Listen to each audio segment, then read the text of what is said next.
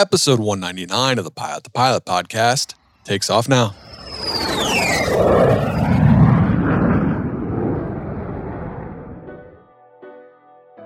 Fly with Garmin Avionics? Then grab your mobile device and make the Garmin Pilot app your cockpit companion. Get advanced functions you'll use before, during, and after every flight, including updating your aircraft's databases and logging engine data, plan, file, fly, log with Garmin Pilot. The Pilot podcast is brought to you by The Finer Points. The ground school app contains knowledge and skill videos. Check it out at learnthefinerpoints.com. My name is Pete Zaccanino. I've been air racing for 18 years. I'm the president and CEO of PC Aviators, and I've been a test pilot for most of my career. AV Nation, what is going on? And welcome back to the Pilot podcast. My name is Justin Seams, and I am your host. Today's podcast is with Pete Zaccanino, and he is a test pilot, Reno air racer, has created, drafted, built, made his own airplane. It is a very exciting episode. He lives and breathes aviation and just the life of a test pilot. I really wanted to dig into that and understand how they do it, because I have no idea. I don't even want to fly a home-built airplane that I built, someone else built, anyone else built, but they're taking first flights, second flights. They are literally up there for the first time in an airplane. I have no idea what's going to go on. It's just madness to me, but I'm happy he does it because we get to fly these really cool planes. So shout out to all the test pilots. Y'all are awesome. But Aviation, I hope you enjoyed today's episode. If you do, please leave a review on iTunes. Check us out on Instagram at Pilot the Pilot. And the best coffee. I know you're tired of me telling you this, but it's the best coffee. Go ahead and get some. We should be having some new products coming soon, so we're really excited about that. Be on the lookout. Should be announced hopefully next week, maybe right before Christmas, but won't be available till coming into the new year. But Aviation, I am so excited for this episode. So without any further ado, here's Pete Zaccanino. Pete, what's going on? Welcome to the Pilot podcast. Well, thanks. I'm excited to be here, Justin. This is great. Yeah, I'm excited to have you on. This is going to be fun. It's always fun to talk with anyone involved in air race, anyone that's a test pilot. It's just such a different side of aviation, and it's just fascinating to kind of dig into it.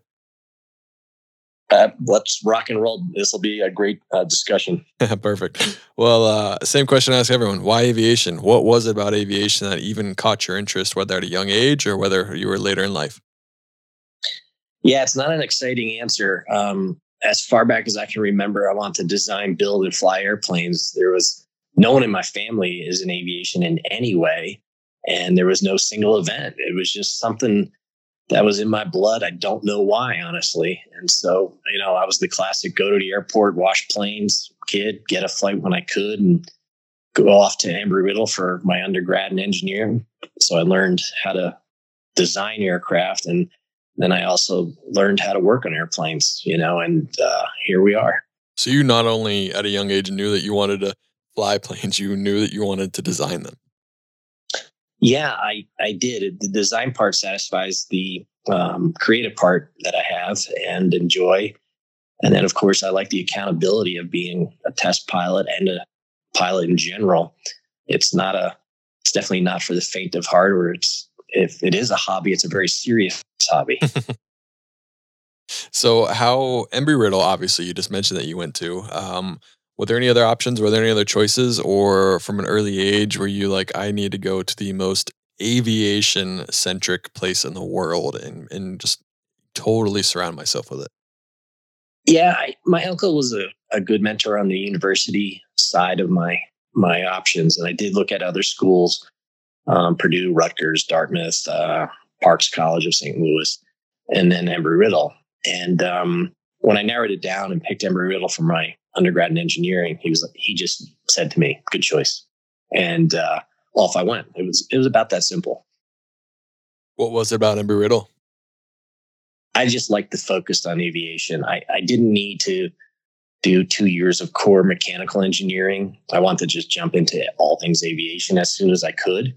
And for me personally, that was it satisfied that need. Did your parents ever think that this is just a stage that you're going to grow out of, or from a very early age, you're like, all right, this dude actually wants to be a pilot, design planes, and there's nothing we can do to convince him otherwise? Yeah, my mom was like uber supportive. She was like, what do you want to do? I was like, I'm going to design, build, and fly airplanes. She's like, okay. She goes, but I meant, what are you going to do this afternoon? You're only 6 years old, You're like, I'm still going to design airplanes. Like, I don't know where you're confused. Yeah. Right. And I did. I had a notebook and I drew pictures and what I thought was engineering for airplanes all the time. And, I just didn't have the money to start flying early and had to figure that whole financial side out. And my mom was always, to answer your question simply, super supportive. She was like, yeah, go do what you want to do. It's all cool. And she was very helpful too. Very helpful. So what did you do or I guess before you went to Embry-Riddle, did you have any ratings at all? Did you have any flights under your belt, or did you just go to Embry-Riddle with no kind of exposure to flying? I made enough money to do a few flights. That was it. My first flight was in a Tomahawk, a Piper Tomahawk. Ooh, Tomahawk, right? Yeah, the famous Tomahawk. And yeah, it was just the cheapest plane they had. I was like, yeah, I'm in. And so that was my first flight. And then I had, for some reason, an odd desire to fly tail draggers. And again, it was just, they look cool. I'm like, yeah, I got to fly those.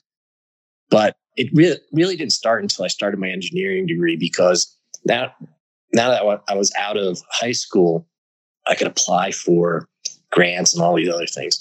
And I did. I scraped up enough money to do my private pilot license on the side. It wasn't a part of my engineering program, so I just did it on the side because it was also cheaper. That was a super important aspect, and I banged it out. And then I figured out, well, if I get a commercial license, then I can fly skydivers while I'm in college and start to pay for flying and maybe get some other ratings, et cetera. And so I did. I was like, my God, I was like a hitchhiker. I was like, can I fly your plane for whatever reason?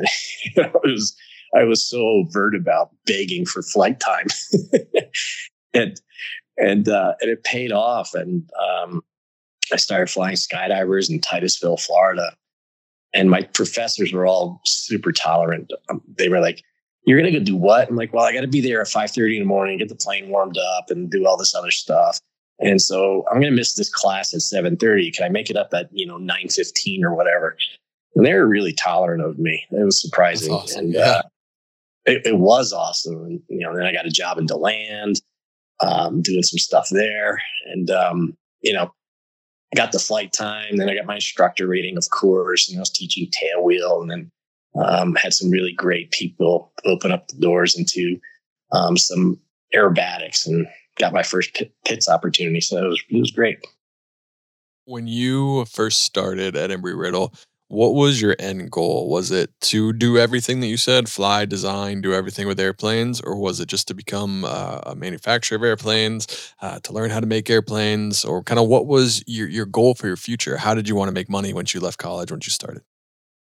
I had no idea. I was like, okay, I have to fly airplanes and I have to do engineering.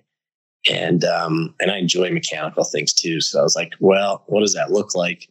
And I started to put it together into pursuing a test flying concept. And I did. I thought it was the culmination of all of those things: designing, building, and flying airplanes.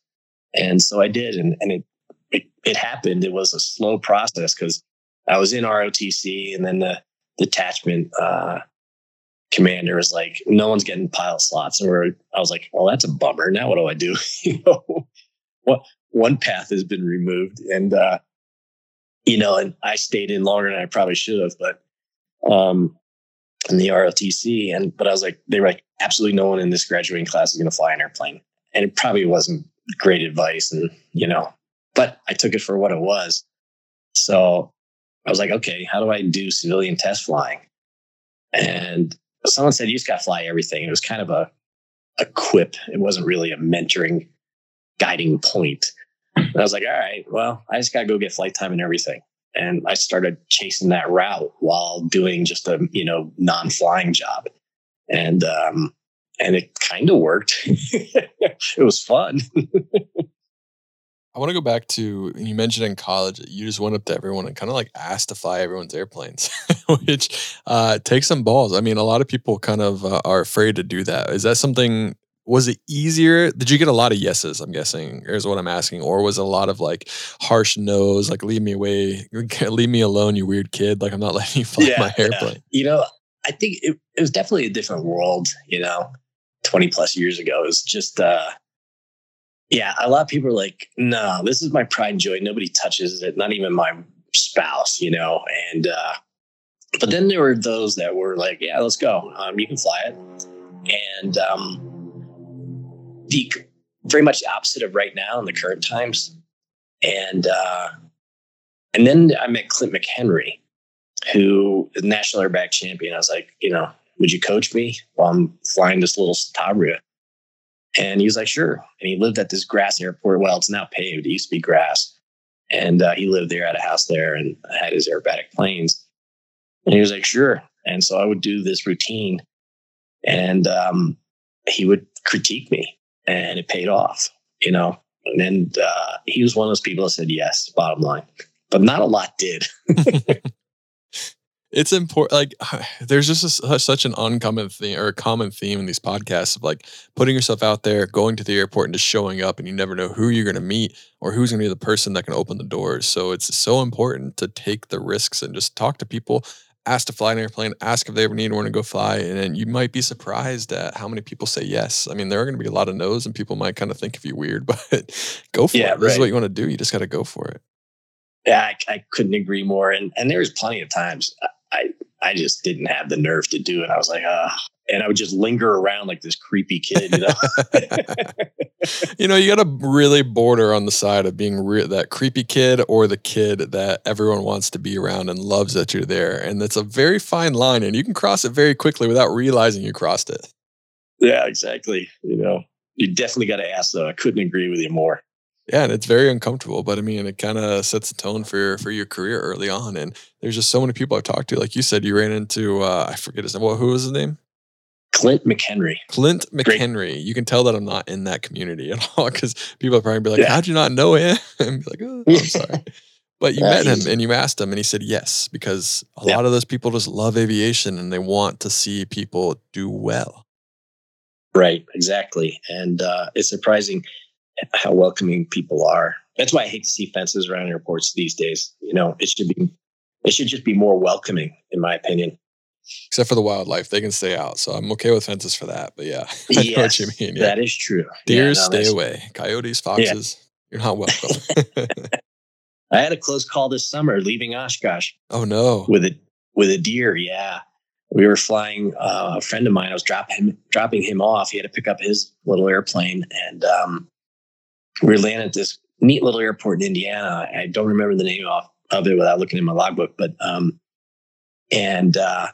we were on approach and it looked clear, and it was clear. We touched down, and this deer started crossing, and it got really, really uncomfortable.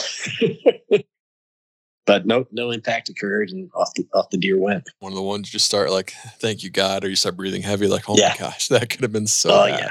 Oh yeah. Kind of your time at Embry-Riddle and your path, when you were there, would you say you were one of the few that wasn't at that school to become a professional pilot? Or not necessarily you are a professional pilot, but more like the airline route, or to fly corporate only, not to be involved in so many other things, or specifically for you, air race test pilot design? Yeah, I definitely had a unique career for sure. I've actually given lectures about it at the school and other schools, and just, hey, there are different options out there. You don't have to take a more typical path. Nothing wrong with that, of course.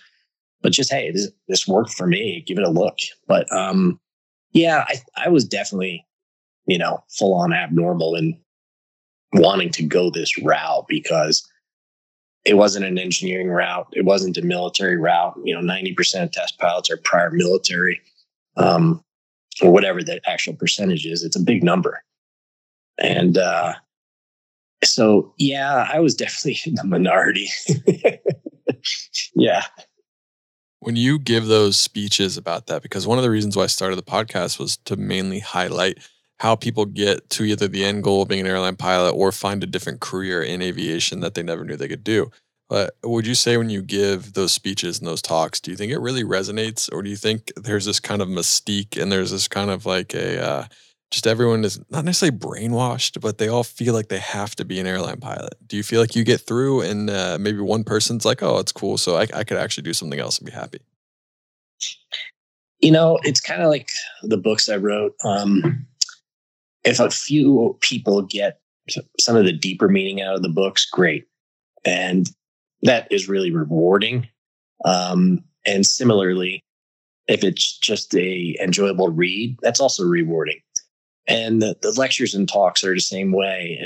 If you touch someone in the audience and one person pauses and goes, wow, this is an adventure, and it doesn't have to be just a standard role. And it gets them thinking a little bit, that's a win. And maybe people look at things a little differently in general after I have a talk. What would you say to someone right now that's kind of in the dilemma of being like, yeah, all my friends are airline pilots and I like airline world, but I don't know Sure. what's for me. What would you explain to someone about finding their own path in this career and just kind of the path that you went and what you'd recommend for them? Do some of those basic things that we hear about as up and comings. List out the things you like, and see how they align with different careers. And then one of my big things I tell everyone is go find people who have done it well, not people that are just kind of doing it. Hey, I'm at this job and I'm, only flying 8 days a month, and they call up and I'm like, oh, I got a little cough.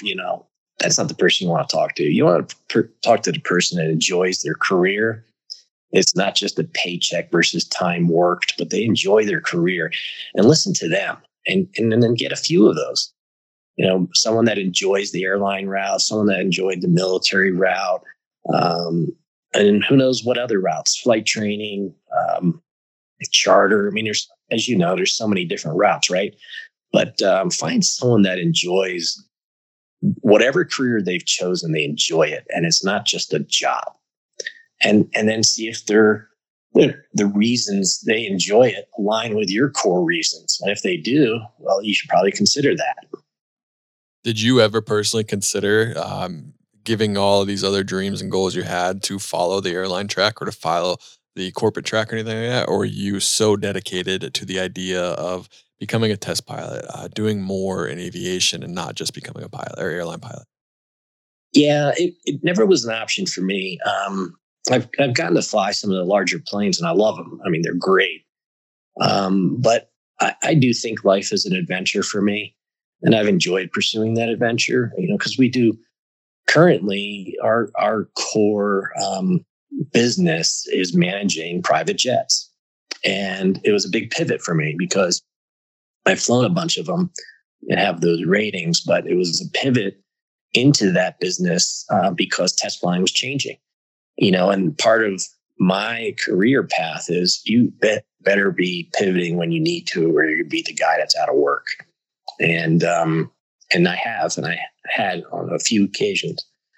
So, that adventure for me, it needed to be in a less structured program.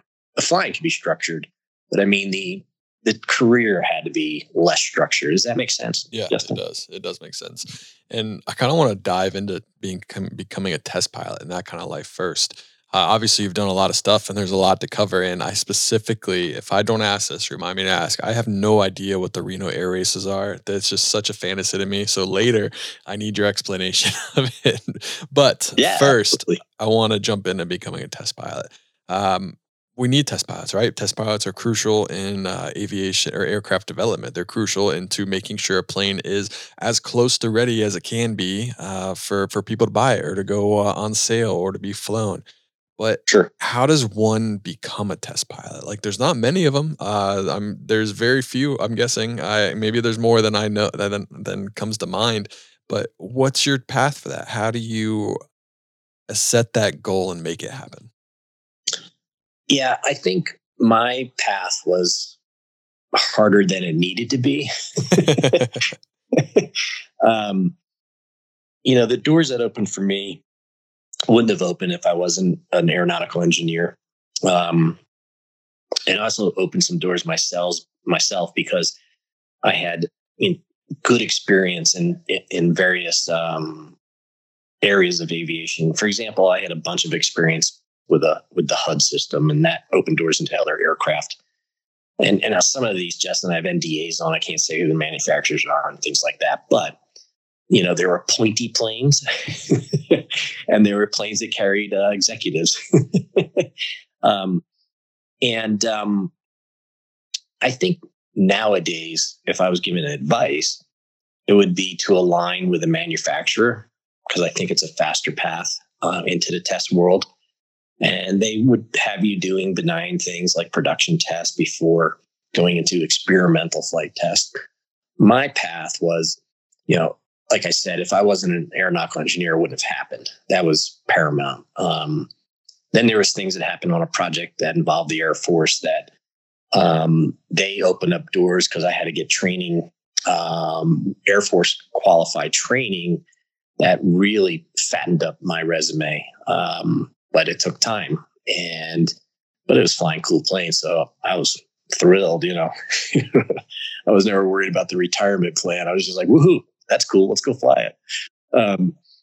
But it did lend the credibility I needed, the experience I needed. I had so many smart people give me guidance. Len Fox was he is a tantamount civilian test pilot. He's awesome. And others like Len that shared projects with me, invited me to do their independent contracting projects with them.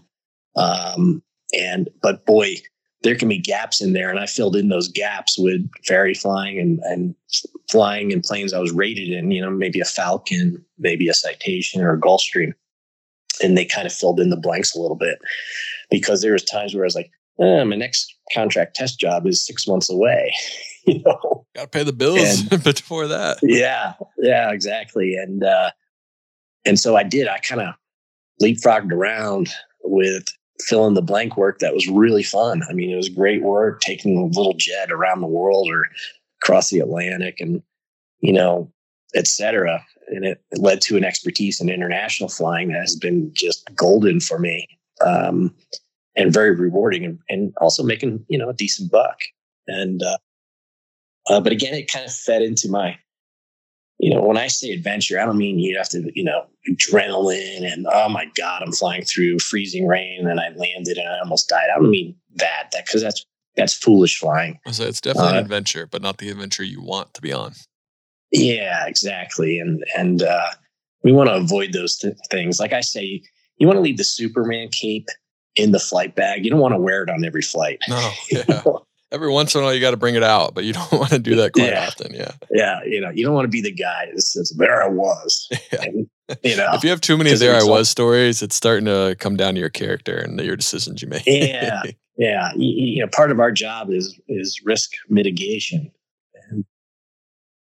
But yeah, that's the semi-short version of a long story about my path. For me personally, the engineering was key. Varied flight time in a lot of different aircraft, a lot of different jets, spending my own money to get some experience. And I don't mean buying type ratings. I think that's not a good plan, but, I did get some experience that I paid for, that led to other things that I wanted to pursue. And, early on, one of those examples was becoming very skilled at formation flying. And I had just foot the bill to do that early on. And, now I teach it. But, yeah. So you mentioned you kind of went the long path. Is there a path? So say someone like me, I come away from this conversation and I'm like, wow, I just want to be a test pilot. Is that possible? Or is it too late?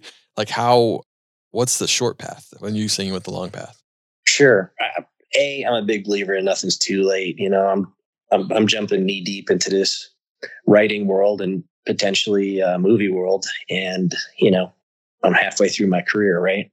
But the shorter path I do think is either take a military route, which doesn't appear short, but it kind of is. And, do your tours of duty there and then pursue a test piloting job, or align with a manufacturer in their department and apply to be a test pilot. And sometimes that means, you go down to Gulfstream and you apply to be a demo pilot. And while you're doing that and getting your experience in type, then you're like, hey, Bob, I want to be in the test department. Oh, okay. That's much easier for someone within the company to transition over to, and they'll give you in-house training and start you with production test and then go into experimental test, which is, a huge highlight in a career as a test pilot, being able to fly prototypes and new aircraft, and go that route, aligning with a manufacturer that gives you that experience and opportunity, and may need you to leave that manufacturer and go to a different one at some point for the better job. But that is a very good path to do. I mean, Boeing is an outstanding company to work for. The test pilots I've worked with from Boeing were just fantastic guys and very happy at their jobs and fulfilled, I think. What's the difference between, for a test pilot mentally, what's the difference between working for someone like Boeing or Gulfstream, someone that has like a designed track record of doing things? They know how to build airplanes. They know this will go up, this will go left, right, down, versus a brand new company that has a brand new design and the plane has never been flown before. It's the very first prototype. And like, you probably have in the back of your mind, like, I really hope that they designed this plane well. Like, there's like, I don't know, just what's the difference in mentality between working for two of those kind of companies that are completely different? Sure. Let me answer it this way with a little bit of a story. So it was just, I'll call it Pete Incorporated out doing test jobs early on, hey, can I test fly your plane? Right. And I met a guy, I flew an amateur built kit plane, a Lancer, to a classic breakfast fly-in. And this guy comes over to me. His name is Bob. And he's like, what are you doing flying this year? And that's Bob. We've been friends ever since, but this is a long time ago. And he's like, long story short, because it's a super long story. He's like, you need to help us with Lancers. I'm like, what are you talking about? Right. And I said, let me look into this a little bit. And I looked into how amateur built planes are flight tested. And let's just say I was a bit alarmed. And I started digging into it. So someone got a hold of me via Bob and said, would you test fly my Lancer I just finished building in my garage? I'm like, no way. That is a horrible idea. I'm not trying to die, bro. Sorry. Yeah. I mean, that was the bubble above my head. But I'm thinking about this. I'm like, okay, you have to give back. And I can share a lot of industry knowledge with this individual. So I said, I'm going to come out with a friend of mine. We're going to look over your airplane. And so I wrote up this assessment of his airplane with all these deficiencies and category B and C deficiencies and all this. And I think his head was spinning on his neck. Like, he's like, who are these Martians? I just want my plane flown. What's the big deal? And then we wrote up a report and, it was like a 10-pager, just quick and dirty. And I said, okay, I'm happy to fly your plane. I think it's going to stay together. And I started testing it on the ground. And that was like a 4-day event of taking it apart and putting it back together and evaluating things were done safely and airworthy. Then I took it around the pattern and started through a series of test cards. And I think I did like 50 test cards for that plane. And we wrote up about 120-page test report for him, an RTR. I handed him the RTR. And again, this poor guy's head was spinning on his neck. Like, I'm telling him how horrible his plane is. And, and it was just a very unbiased, without opinion assessment, dir stab and this stability and coefficients. And the poor guy's looking at me like, huh? And I'm like, hey, so good luck. And I think it'll stay in the air. But you really need training in this airplane. Well, he apparently was thrilled and showed this RTR to a lot of people. Now the phone's ringing about experimental home-built airplanes. And we turned it into an additional part of the business where we're not just flying circles in the sky for phase 1 flight test. We're treating it like an industry flight test program. And I've presented this topic at, AirVenture Oshkosh in the forums. I said, flying an amateur build experiment on the plane is way more dangerous than what is going on at Boeing with an X plane. And that's coming back to your original question, Justin, is, you have no support. You're on your own, and you're hoping Bob in the garage made a good aircraft. And a lot of times they have, but sometimes you got to, have them fix squawks and make it better. So it's wildly different. And it's flying the amateur built plane for people. I've done it a bunch over the years just to try and keep people safe. And the assessment of it, though, there's way more that goes on as opposed to a safety review board, an SRB for a prototype. And I've been fortunate enough to fly with new companies and new prototypes, and you have to go in there. You need to evaluate this plane from nose to tail. I don't need to know the resin type. Well, sometimes you do, but we don't have to reinvent what type of rivet was used. But the same token, you need to have a strong sense of what to look for mechanically, aerodynamically, and otherwise to say, yeah, we can fly this plane. And twice, there was 2 prototypes I never flew. One I know never flew. The second one eventually flew with a guy, and they really band-aided the fixes. And it did fly, though, safely, and I was happy to see that. All the others, we've been able to correct squawks and deficiencies and make them into a safe flying airplane. So say you're doing the Lancer program with amateur home builds. What's the number one thing you look for, like right away, that most home builders mess up, and it's the first thing you go to? It's like see, you didn't put this screw in the tail, and that's like the first thing you check every single time, or is there not one of them? I know what to focus on. I can tell you that, but it's definitely not a single item. My ground inspection and aircraft inspection takes a long time, I'm sure, compared to others, but fuel system is super critical because there are mistakes in the fuel systems constantly, and with venting and testing the venting and testing the fuel supply, not just running the engine on the ground at 1,000 RPMs, your Continental or Lycoming, but genuinely testing the fuel system.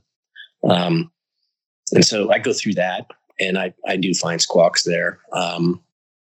Flight controls, of course, that is every single connection from beginning to end.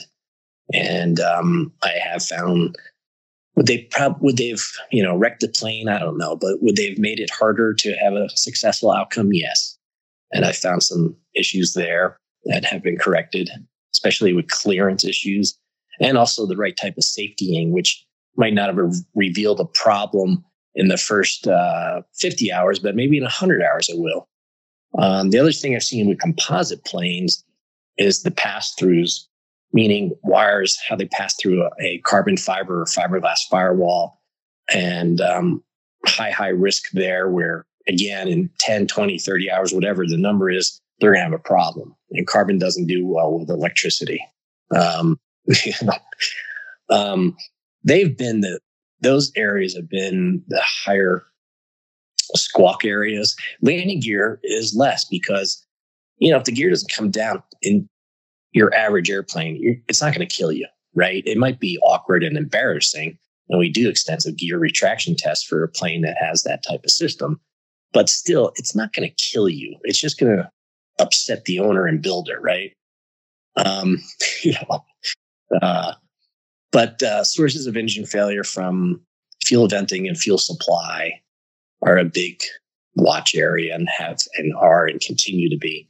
And then it's fire risk. I go through every single attachment in the engine compartment leading up to the engine, and of course, including the engine. Everything. One of my good friends, because so many people are just great people and you build friendships, I'm going to pick on them for a second. My great friend Len Fox was going to test fly his amateur build, in this case, another Lancer story. And Len just ran out of time. We're all on schedules, right? And the owner, John, he said, "It's ready, Pete. Len's been through it. He's ground tested. It's ready to go in the air." And I said, "Well, John, I'm still going to do my stuff, and I trust Len completely, to follow up on." And I get in there, and I'm going through the engine compartment, and the starter wasn't fully attached to the engine. Oh, solid. Yeah, no big deal, right? Yeah. And so if I started ground testing, we would have had a $10,000 worth of damage. And so, there's this aha moment. And I was like, "Hey, John." And he goes, "Wow." And I'm like, "Yeah, that's why we have to go from tip to tail. I got to check your prop bolts." But then honestly, Justin, flights 2, 3, 4, 5, 6, and 10, you need to be looking at stuff. After the first flight, the cow's coming back off, certain inspection panels, flight control checks, they need to happen on flight 2, 3. This plane is still being tested, and I just don't fly circles in the sky. I have a test program for amateur built planes. When does say I'm building a plane, you come out, we're at flight 10 right now. When does a plane, or when do you feel comfortable signing off on a plane? I know there's probably certain parameters, but just like generalize it. Is it usually around like the 20th flight or the 30th? Is there like an actual flight number, or what makes you kind of sign off on an airplane and be like, "This plane's good, like good job, you built it well, look out for this stuff"? But like, what's the general time frame? Every plane has been different. My friend David, again, he became a great friend of mine. He built a composite airplane. It was beautiful. And it was almost the first plane I inspected that had no deficiencies or squawks. And then I found something on the left main landing gear retraction, and they had to scramble that night to get it corrected and ready for flight. But, and that's relatable to answering your question. It depends on the plane. There's squawks that come up, and it doesn't mean it wasn't built well. It's just, it was built by a human, and that human has stresses in life and challenges and pressures, from family and business and otherwise. And, there was a problem we had with a plane. The engine kept quitting on me, and I couldn't find it. And I had 9 engine failures, and there was nothing pointing to what the cause was. It was so weird. We finally found it, but that took 10 flights to find. And, every time we thought we had a solution or a fix, and it just wasn't right. And it was hard. But that's a test card that had to get repeated 10 times. So, in that case, it took much longer. But then there's been other planes where I've banged out 5 test cards in one flight, 10 test cards, because everything's just going really well. And you can get through that even before phase 1 is done and call it signed off. But then you have the minimum hours for phase 1, which I fully agree with, because things just happen. So it is varied. I think the fastest I've seen a plane complete, in my opinion, the necessary test cards was somewhere around 15 hours of flight time. And I've seen planes that 100 hours later still aren't done. When I have to ask, when you said you have 9 engine failures, was that with that one airplane? Yeah, I mean, in the air or in the ground? No, they're in the air. Do you stick really close to an airport when you're doing this? So you whenever you venture, you're venturing up in altitude and not away in miles? Oh yeah, absolutely. And this one, there's always more to the story. In that case, we were on 11,000 foot runway, and that allowed us to test more aggressively because of that runway length. And otherwise, that plane would have been another, who knows, 20 hours of flying to find that problem. But there was no way I was going to be in a non-landable condition testing that plane. No way. And we never were. It was completely risk mitigated, and turned out, very successful. But so I don't count those 9 as, in my quote records of engine failures. I have 24 engine failures, and I don't count that as 9 of them. Which one is more terrifying, the first engine failure you ever have, or are they all terrifying in their own way? Test flying for me is a very focused, calm event. It's not an adrenaline rush event. I wouldn't say they're terrifying, but they're intense because depending on and how they occur, you have to have a solution immediately. That's part of rehearsal and practice and, training, which I'm a big proponent of. And, takeoff engine failures are a big deal. And if I was testing an amateur built plane on a 4,500 foot runway at sea level, that confidence to do the first flight takes me a lot longer because I need to get to 1,500 feet or whatever the number is, right? Before I'm comfortable to take that plane, off on that runway. I need to get to that altitude. So that means more ground runs, more high-speed taxi tests, more of the build-up technique I'm applying before I just go launch into oblivion. Hey, it looks good. Let's go give it a try. That's not in my wheelhouse. Yeah, that'll be fine. Yeah, I'm good. Yeah. Yeah, it'll be good. Yeah. What's the worst that could happen? Yeah. What's the worst that could happen? Yeah. I guess, is there any airplane that you will not fly? Is there something that has just left such a bad taste in your mouth that you're just like, absolutely not, that plane will kill you in a heartbeat? And if I further your question, do you mean that I have flown, not the two I refused to fly eventually? Let's do both, if you have answers for both. Yeah. Well, I mean, the two prototypes I didn't fly, one never flew. And the plane, was a prototype that'll never fly. It was a single engine turboprop. It had way too many stability issues that were determined on the ground. And it never flew. I don't know what became of it. The other prototype flew. And not with me. After I wrote up, it's like 80 different squawks on it, major deficiencies, not just squawks. It eventually flew with a bunch of Band-Aids. I don't know if I would fly that plane. I would have to really evaluate what fixes they have done to make it airworthy. To make it reliable is better stated. And that plane is flown by someone else. And I don't know the person that did the flight. So there's those two. Planes that I've flown that I wouldn't fly again. Let me think about that for a minute. That Tomahawk the first time. No, I'm kidding. Whoever signed off on the Tomahawk, right? Yeah. There's a story there. Yeah. It was funny. I heard one on the radio just a couple days ago. It was, yeah. I was like, hey, Tomahawk. If it's the only plane that I could afford, then maybe, but I would like to not buy a Tomahawk. But hey, it's there for someone. Someone loves a Tomahawk, so more to them. More power to them. Yeah. No, I don't think there's planes that are really intense to fly.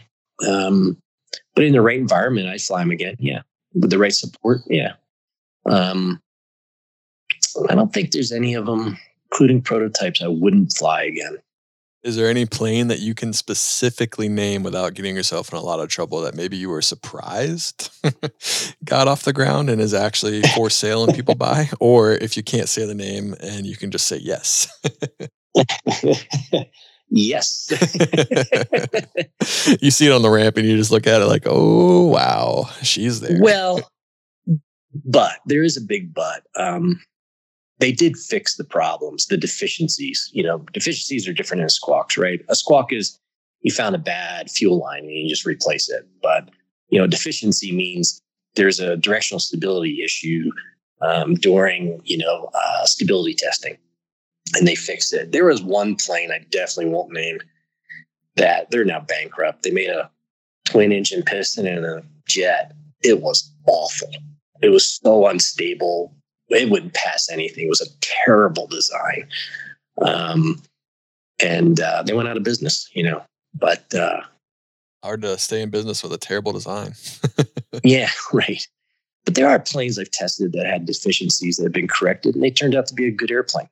It was a process. That's all. Let's take a break from today's episode to hear from our sponsor, RAA. A great retirement from the airline industry starts with finding the right financial planning partner. And that's why RAA's approach to financial services is exclusively built around the needs, concerns, and desires of the airline community. I guess you could say it's in their DNA because RAA was created by pilots to serve pilots. And having proudly served pilots for more than 30 years, RAA has built a financial planning approach designed to not only meet your goals and needs, but also address the unique short and long-term concerns that accompany a career in aviation. Because whether you're just entering the airline industry or nearing your final flight, the team at RAA is ready to support your journey from takeoff to touchdown. Learn more about the benefits of working with an RAA airline specialized advisor at raa.com/pilot2pilot. That's pilot, T-O, pilot. And now back to today's episode. Kind of the last question or last couple of questions I'll ask about being a test pilot. We can move on because there's a lot more to uncover and we're running out of time fast. But wow, I just forgot what the question was. Okay, here we go. What's the most, if you can, like the most terrifying, horrifying, or your least favorite time being a test pilot in an airplane? And like I said, don't get yourself in trouble. Don't like name names or anything, or say the story in a way that doesn't give it away. But like, what's the one time where you landed and you're like, holy smokes, I got lucky?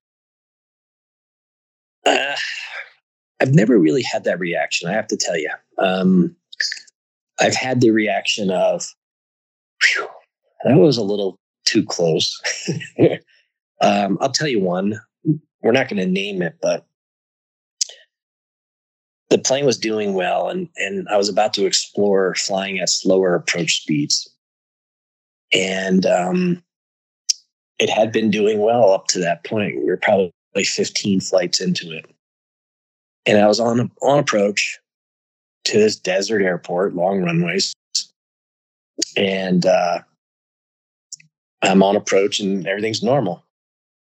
And I went to bring the stick further aft to change my angle of attack and add another positive amount of angle of attack. And the stick stopped. Oh, nice. Yeah. And I had a jam. I had a limited stick travel situation. And it was the most, because of my altitude and everything else, it was the most unnatural thing to do. But how do you lower angle of attack? Well, there's several ways, but one way is you add power, which is all things being equal, it lowers your angle of attack. I went the full power at about 400 feet doing 120 on approach. And full power reduced my angle of attack, increased the effectiveness of the elevator, and I was able to climb away from the runway that I was pointing at. And that was so I climb out, I do the go around, I initiated an approach up at altitude, to test it at 130, then 120 again. And indeed, I'm getting this limited stick travel. So I landed at higher speed, and everything was uneventful, but it was that one was a little bit awkward. Yeah. Take a couple deep breaths when you land. You're like, I'm going to take a day off. I'm going to go to the beach. Yeah. But, you take the plane back and you figure it out, and we found what it was. And it was classic chain of events with human error involved. And it didn't show up until I got to that low speed regime.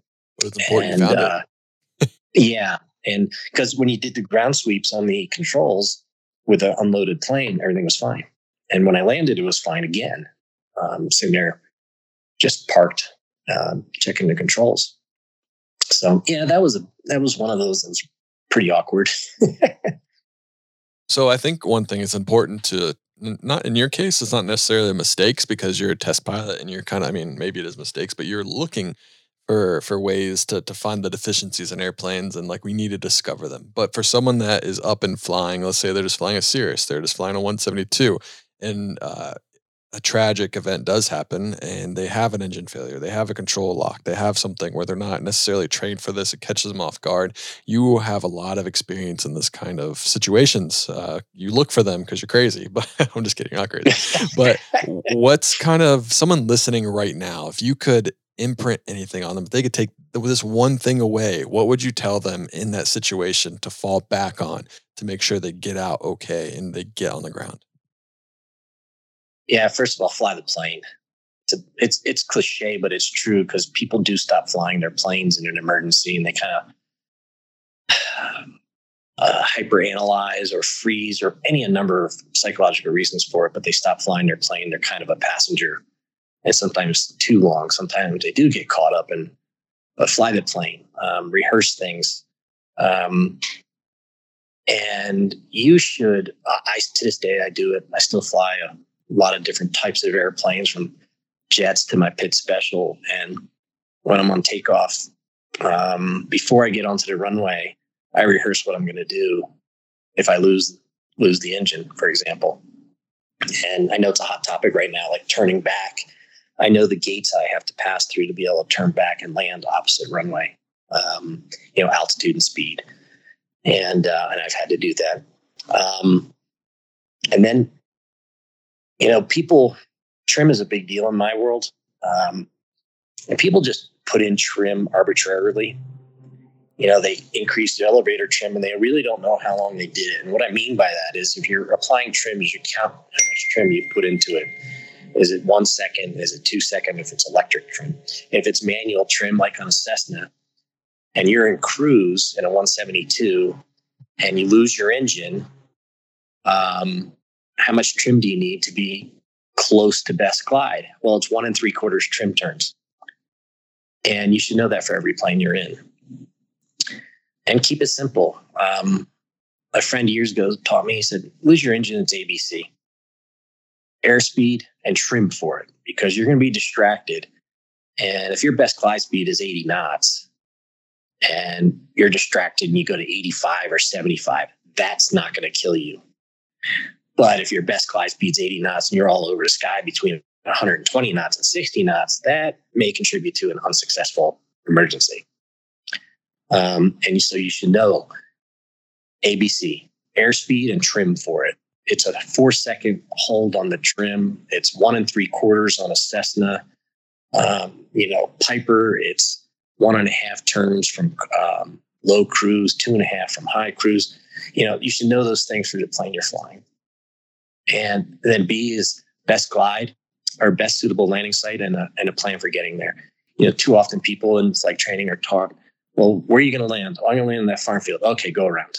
Well, that's not really the whole story and best suitable landing site and a plan for getting there.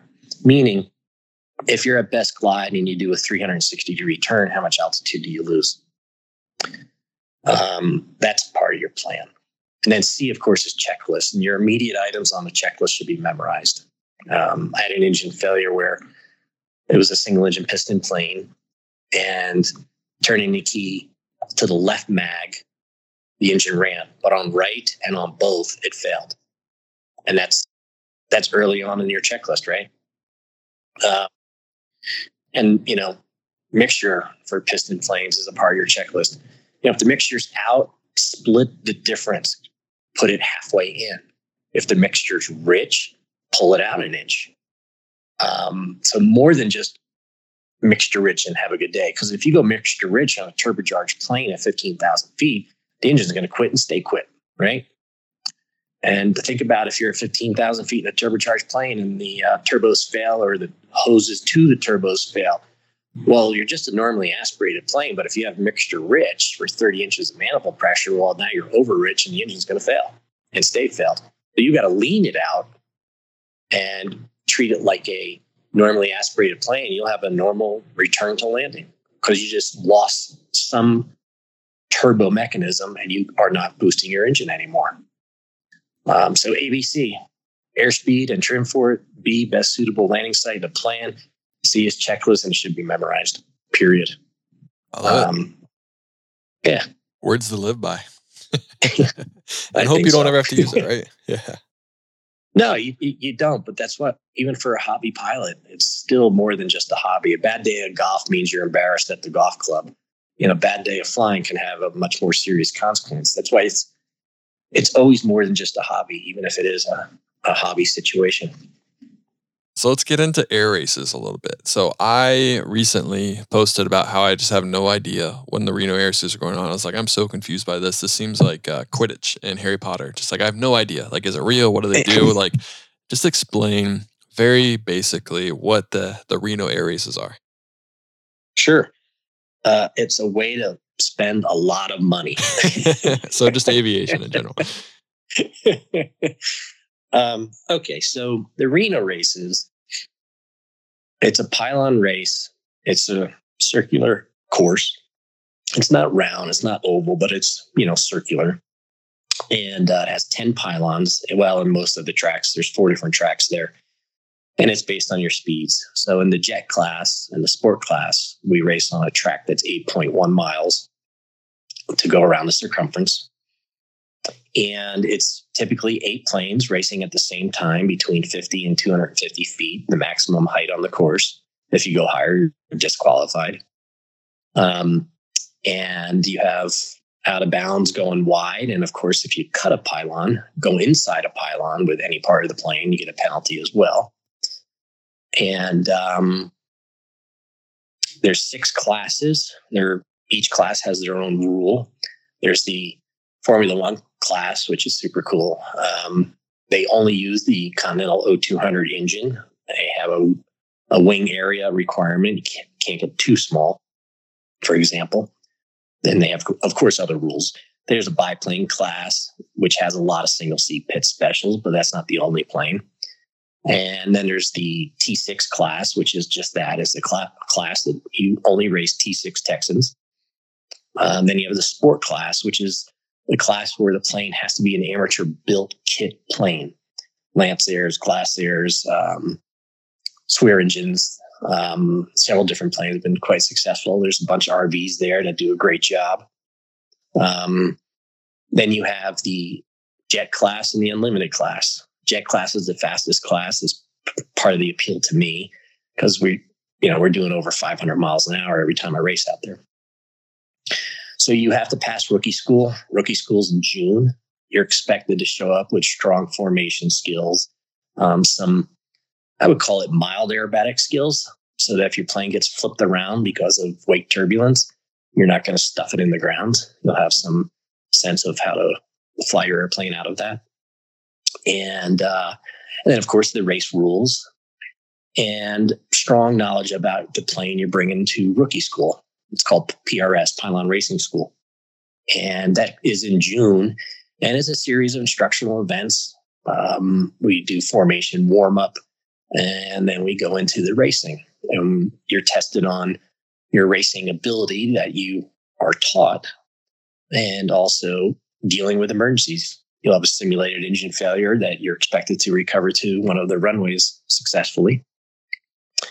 And if all that goes well, you're invited to come and race. The races are always in September. We show up on typically the Friday or Saturday before. We start our technical process on that Saturday. Sunday is a massive in-brief and class briefs. And then we start practicing. We practice Sunday, Monday, Tuesday. We qualify on Monday, Tuesday, and a little bit on Wednesday. And then we race on Wednesday through Sunday, with Sunday being the gold championship and all the championships. Each class has typically a gold, silver, and bronze section of the class, and it's based on speed. Fastest 8 are in the gold, the next fastest 8 are in silver, and the remaining fastest are in the bronze. And enter the course, uncooperative formation, cruise around the course, keep it safe, and best man, best plane, all combined together win. That easy. Right? Sounds simple, right? Done. Yeah. That's awesome. So I'm guessing there are more races than Reno, but Reno is kind of, I don't know about the destination, or if it's a Daytona or like the Brickyard. Is that correct? Or what's the deal with Reno compared to other places? So there used to be a circuit. A lot of liability reasons and other reasons that I'm not a fan of have really reduced that race circuit. The number one topic among North American racing is more venues.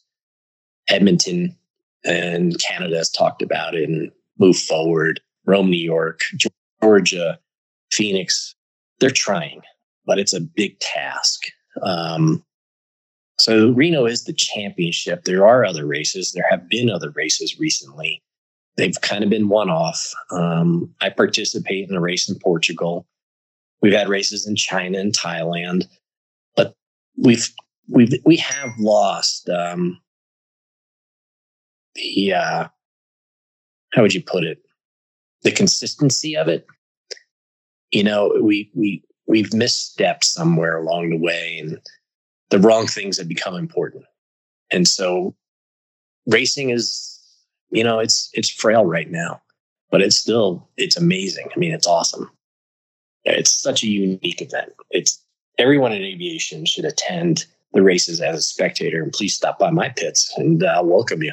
I'll stop by next year. I want to go next year. So yeah, you should. Yeah, I've never been. So yeah, I should definitely head out that way and make it happen. Yeah. How's that for the quick explanation? That was good. That was perfect. It's kind of exactly what I thought it was, but I just wanted to make sure. Yeah. No, I hear you. Yeah. So I'm looking at your, I'm actually on epicaircraft.com right now. I was looking at your profile, and you have 650 first flights, and I'm guessing that includes all the Lancer home builds, right? It's everything. Okay. It's, prototypes, it's big company, military, you name it, it's everything. And then it also says you've designed 5 aircraft and built 2 of them. Were you successful in your 2 builds? Did they pass your or were they the 2 aircraft you never want to see again? One was the classic engineer that wants to get something in the air type of build, meaning very simple, light, sportish airplane. Nothing exciting. It was just, I designed and built an airplane. There you go. Never did anything commercial with it. And it was just kind of a, hey, cool, that worked. Then I built that. Those numbers are old. That's funny. Yeah, you need to tell them to update them then. Come on, man. Yeah. Come on, Epic. Yeah, right. Yeah, I helped them in an around the world trip a few years ago. But get back to your question. Then the current build I've done is a kit, and that was the Lancer Legacy, and highly modified, completely made for racing. Making it stronger but also lighter. Everything is 100% carbon. Removed windows, you name it. That plane has been a challenge, but we've met the challenge. It's doing well. I didn't bring it to Reno this year, and that was a decision I made. It wasn't an easy decision because I want to see how the improvements we're all doing on the racetrack. Because it doesn't matter how much flight test you do, the proof's in the racetrack. Mm-hmm. Period. Yep. They want to see how it holds up, right? Yeah, exactly. Yeah. So the other planes I've designed, one never got off the drawing board. It's completely designed, monoplane, aerobatic airplane. I could start building it tomorrow. And that was a kind of a business decision because there were and are so many monoplane aerobatic planes that have been built, and they've made 1 or 2. And I was like, I don't know if this would be a smart expense to incur. And so I didn't. Yeah. So anyway, that's kind of the short answer on that topic. Do I have another design in me? Absolutely. Do I have another build in me? Yeah. But the tone in that voice says it all. Yeah, but it has to be a certain airplane. Yeah. I don't want it to be cosmic. I want it to be a little bit simpler. So when I think of building airplanes right now, obviously a lot of people might come up with Mike Patey, and I don't know I don't really know much about Mike other than the fact that he built Draco and he's building a new plane right now. I think it's called Scrappy. I'm on his website right now. I just didn't really even understand that people can build their own airplanes outside of like Lancer. Like, it's just so fascinating that you can come up with a design and you can build it yourself. Like, that's just so impressive, honestly. And it's incredible to see. But what I'm asking is, do you see the future of maybe more Mike Pateys, more people like yourself, where we can come up with more economical situations and where we can get a cheaper price point to still get more people involved? Because right now, I mean, obviously, not right now, all around aviation, there's a big hurdle of finances, and it just gets more expensive and more expensive and more expensive. I mean, look at I want to buy a 182, 1959 182 I was looking at, and they're like $150,000 or more. It's insane. But do you see a future of designing and building aircraft kind of, I don't know about coming back, but maybe more people getting involved? Yeah, I think the technology change that's occurring And it's really adaptation of technology. It's not new technology. We've been, I'll use the current buzz phrase. We've been 3D printing for years, but it was called something else. One of the terms was stereolithography, which is similar. So it's not new, but it is an adaptation of the technology. I think that's going to have an impact. I think collaborative engineering work is going to have an impact. But creating a prototype from scratch is a big expense in time and money. People adapting an existing airframe into a highly modified project that they share with the world, that's very different than making it from, zero to hero. And I don't know if there's going to be a place where you can, 3D print a whole lot of cool stuff and output a plane in less than 500 hours of work. Right now it's 3,000 to 6,000 hours for a simple plane from beginning to end. And I'm just not sure. I think cloud engineering is happening, but I think it has to happen at a more efficient way somehow. And we've kicked the idea around. But yeah, prototype building is not, I don't think it's a path to having your own inexpensive airplane. Building, say, an RV, that's one path for having a pretty cool airplane that's not as expensive. Getting help with the build, getting some expertise with the build, absolutely.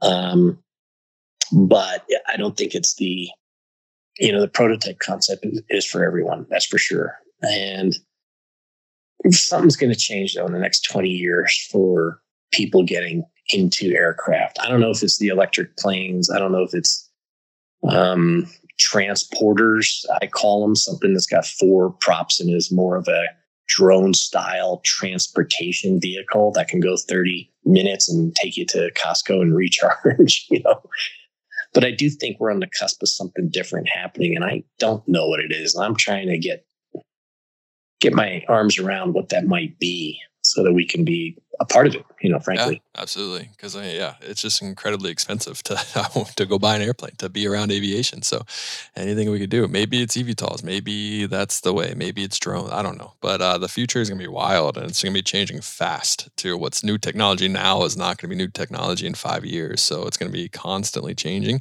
And I think timing is going to be the biggest thing. Whenever you're just at the right time of whatever new technology comes out, that's going to be whoever can come out on top. Right. And a part of it is just adapting current technology that's not being used, honestly. And a cloud approach to engineering where many, many, many people are contributing to a solution in parallel as opposed to in series.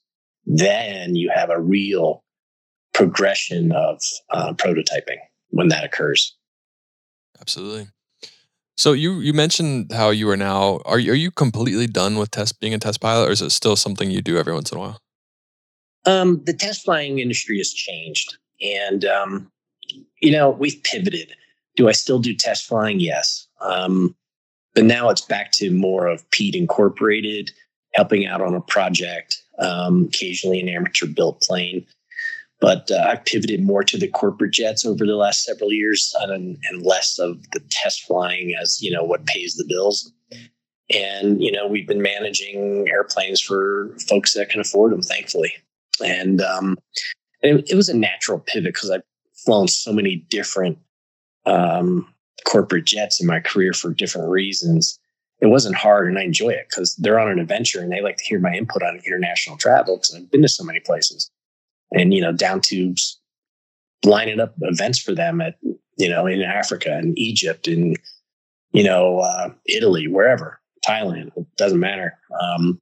And also hotel guidance. It's like a concierge service, and it's been really fun. It's a different fun, and it's a different flying with different challenges. Absolutely. Like you said, you got to morph into what is working now, right? Yeah. And not define yourself by the past. It's over. The chapter's been greatly reduced. That's all good. Time to move along. Absolutely. Well, I have some rapid fire questions for you. So these are just very simple aviation themed questions that you answer as quick as possible. Don't explain anything. Just say the first word that comes to your mind. Sound good? I'll do my best. All right. Here you go. Number 1. What is your favorite airplane ever made? F5. Favorite corporate jet? Gulfstream 550 so far. Airliner? 777. What about just a small GA airplane? Pitts Special. Ugliest airplane you've ever seen? And I'm sure you've seen a lot, and we probably don't know them all. There's this Russian plane, and I would have to look up its name. I did the air show in Russia. I saw it, and I thought, oh my God, did that really fly? And it is butt ugly, and I can't remember what it's called, though. But it is a goofy airplane. I hate to say this, and I don't want Russia to like come after me or anything, but a lot of stuff that they build is kind of unfortunate looking, if I do have to say so. Oh, yeah, you can say it. Yeah. Don't worry about it. You They can know say it, right? Yeah. It's a job done, but does it look the best? I don't know. I guess looks are subjective, though. They might think it looks great, so it's good for them. Yeah, right. Yeah. What's something that you learned throughout being a pilot that kind of surprised you? So one thing from like your skills, either being a test pilot, just being a pilot in general, that you've been able to transfer into everyday life. I think just attention to details and paying attention to your situation around you at all times. Like I've always said, flying will make you a better skier because you're more aware of things and you look at it a little differently. And I think situational awareness would be the phrase I would use to answer your question. Yeah, I would agree with you there. Who's one person in the industry you would like to meet most? It could be someone that's died or someone that's still alive. Ooh, I've been very fortunate in that regard. I've flown with some really great esteemed pilots. I don't have a quick answer for you that. Bob Hoover was a mentor to me. Oh, that's cool. Chuck Yeager, he and I would yell at each other in a fun way. I heard there was a lot of yelling whenever it came to Chuck Yeager. I think it gets misrepresented, frankly. I think he was great. Flown with Armstrong in his Baron, that's a hard, I'll tell you exactly who. I'm surprised I hesitated. It would be the Wright brothers. Cliche as that may be. They had to design, build, and fly and teach themselves everything. That is huge. They didn't know how to fly. So they were not just designing an airplane, but they were learning how to fly it too, or teaching themselves how to fly it. That's insane when you think about it that way, right? Yeah. What do you do when you get in the air? I don't know. Yeah, I have no idea. Good luck, Bob. Or Orville in this case. Yeah, who wants to go first? Whoever draws the straw. Sucks to be you. That's really funny. What's your favorite overall thing about aviation? Sorry, I didn't hear you quite. Say that again. What's your favorite overall thing about aviation? Oh, freedom. Yeah. What's the least favorite flight you've ever flown? Least favorite flight? Oof. When I crashed my Vampire. That sounds like, it sounds like something to avoid. Is there a backstory behind that? Yeah, I'm going to have to save that. We'll have to reconvene. Sounds good. At least you're healthy and okay. Oh, yeah. I was uninjured, but the plane was totaled. Oh, man. That's awful. Let's see. What is your favorite flight you've ever flown? Most gratifying?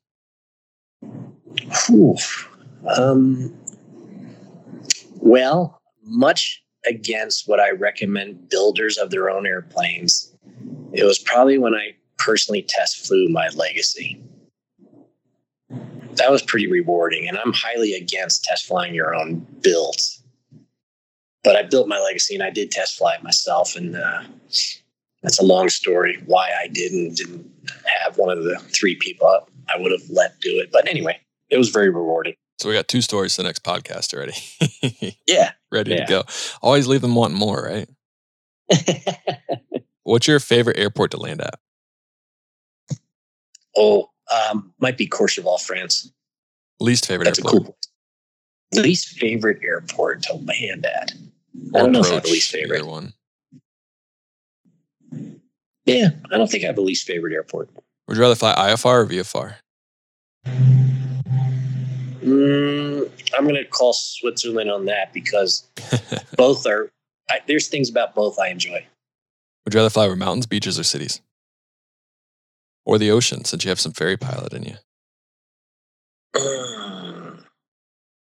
Getting in a plane and flying across the ocean is a very different reward. I do enjoy that a lot. But I never get tired of looking down and watching the ground go by. I never do in a small plane or a big plane. I'm always just, checking out the scenery, cruising by the US, or Europe or wherever. Would you rather fly an Airbus or Boeing? Boeing. Favorite airline livery?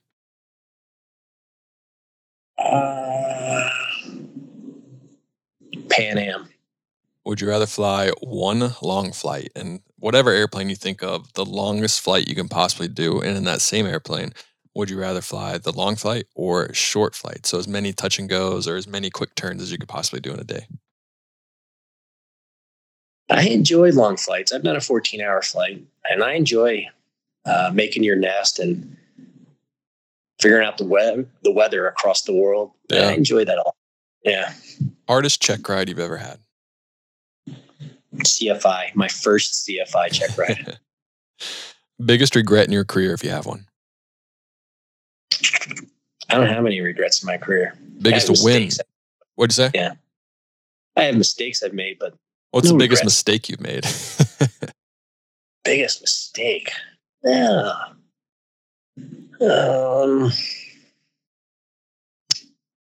They're all just those little classic mistakes. Yeah. I left the chocks in on a Gulfstream, and it's embarrassing. Dang it. Yeah. Yeah. What's the biggest win of your career? My first win at air racing. That was big. Would you rather fly as a passenger in a CRJ 200 or an Embraer 145? CRJ 200. Ooh, they both suck though. As a passenger.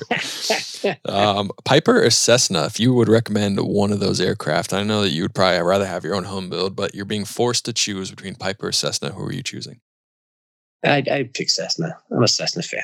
If someone came up to you today, they love this podcast, like, hey, I really want to be a pilot. Should I go to 141 training or 61? What would you recommend? If they are a disciplined individual, I would do Part 61 on their own. What is your overall favorite airline? What I mean by that, let's say you're going to go pick up a plane in Singapore. It can be any country, but it's very, very far away. And you have 2 business class seats or 1, whatever it is. And you can fly in any airline. What would you choose? 747. What airline would you choose? Oh, what airline? That's tough. Actually picked one that I really like. That's Singapore Airlines. I've used them. When I said Singapore, I was like, dang it, you might say Singapore Airlines. Yeah, they're really good. Yeah, they're really good. That's good. Yeah, they are really good. Perfect. Well, that is all for the rapid fire questions. My last question for you is, someone's listening to this right now and they see your career and they see just you being successful in so many different ways and they want to be successful in their career. What are 3 tips or 3 suggestions you can make for someone to not necessarily model their success after you, but to create their own success in their life outside aviation or aviation related? Find people that have done what they do well and get some advice from them. And ignore the naysayers, ignore those that say, oh, maybe that's a sign you shouldn't fly because your first lesson, the plane broke. That's crap. And but listen to people who have done it well. That would be number 1. Number 2, stay disciplined. We all have our moments. None of us are perfect. We all make mistakes, but there's a core amount of discipline. Whatever you're doing, skiing, golf, flying, you need a certain amount of discipline if you're going to do well at it. And then accountability, because that just embraces so many things. There's honor, there's loyalty, there's trust and truth. That's all in accountability. I think it's summed up. Perfect. I love it. Well, Pete, thanks so much for coming on the podcast. I truly appreciate it. It was a great story. And I'm sorry if I took too long at Test Pilot. I just think it's fascinating. You have a lot more story in you, so we'll have to have you back on sometime. Absolutely. I welcome it. I really do. It'd be fun. Well, thank you so much. I appreciate it. Aviation, that's a wrap of episode 199 of the Pilot to Pilot podcast. If you enjoyed this episode, leave us a review, send it to your friends, force them to subscribe. Literally force them to subscribe. Don't let them leave their house. Well, that's kidnapping, so don't do that. But force them to subscribe so we can get more subscribers and more people in the aviation. I hope you're all having a great day. And as always, happy flying.